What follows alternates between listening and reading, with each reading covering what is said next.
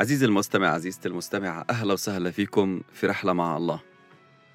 سؤالنا لليوم هو: مين المسيح؟ هل هو الله أم ابن الله؟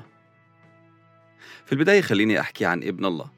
زي ما حكينا في الحلقة الماضية إنه المقصود بابن الله مش المعنى الأرضي، يعني التزاوج والتناسل أو الإنجاب، لأنه هذا الأمر مش بيليق بالذات الإلهية، ولأنه كمان هذا المعنى هو معنى واحد أو دلالة واحدة اللي هي المعنى الحرفي للكلمة. لكن في معاني مجازية للكلمة، مثل لما نحكي لواحد أنت ابن الأردن، أو أنت ابن العراق، أو ابن الرافدين، أو هذا ابن بلدي. فهنا ما بنحكي عن علاقة أو تزاوج بين الأب وبين ابن الأردن أو بلدي، لكن بنحكي عن معنى مجازي، إنه هذا الشخص من البلد اللي أنا جاي منها، هذا الشخص عراقي حامل لصفات العراقيين، عاداتهم وتقاليدهم، شكلهم، لونهم وإلى آخره. سؤال اللي بحب أجيبه هون: هل المسيح قال عن نفسه هذا الشيء؟ هل هو سمى نفسه بهذه التسمية، يعني ابن الله؟ وشو فهموا الناس اللي سمعوه؟ موجود في يوحنا الإصحاح 5 مكتوب: فأجابهم يسوع: أبي يعمل حتى الآن وأنا أعمل. فمن أجل هذا كان اليهود يطلبون أكثر أن يقتلوه، لأنه لم ينقض السبت فقط، بل قال أيضا أن الله أبوه، معادلا نفسه بالله.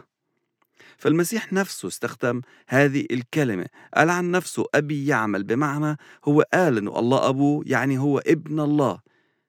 واليهود مكتوب إنهم إيش كانوا بدهم يقتلوه؟ ليش؟ لأنه جعل نفسه معادل لله. بمعنى ثاني، كلمة ابن في هذا المكان بتعني المساواة. كمان في مثل ثاني، في وقت محاكمة يسوع قدام قادة اليهود، رئيس الكهنة سأله، هذا موجود في متى 26: أستحلفك بالله الحي أن تقول لنا هل أنت المسيح ابن الله؟ قال له يسوع: أنت قلت. يعني ما أنكر. وبرضو كمان قال لهم: من الآن تبصرون ابن الإنسان جالسا عن يمين القوة وآتيا على سحاب السماء.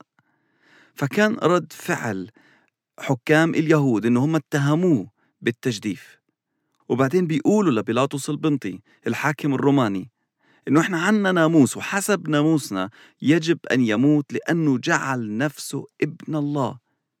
فليش بيعتبر إنه اللي قاله المسيح هو بيستحق الموت؟ لأنه اليهود فهموا إنه لما قال ابن الله إنه هو بيقول إنه هو عنده طبيعة الله نفسه، حامل صفات الله نفسه، يعني هو من الله وحامل طبيعته. عشان هيك شافوا إنه بيستاهل الموت. عزيزي المستمع، عزيزتي المستمعة، بنقرأ في رسالة العبرانيين الإصحاح 1 والعدد 3 عن المسيح، بيقول عنه: الذي وهو بهاء مجده ورسم جوهره، يعني هو مشترك في الطبيعة الإلهية. فابن الله يعني الله اللي ظهر في الجسد، فكر الله، كلمته اللي تجسدت في إنسان. فالمسيح هو الله الظاهر في الجسد، وابن بمعنى طبيعته برضو طبيعة إلهية. هذه الإجابة على هذا السؤال. أنا بدعي من كل قلبي إنه في رحلة البحث اللي أنت ماشي فيها تكون بتشوف هذه الإجابات.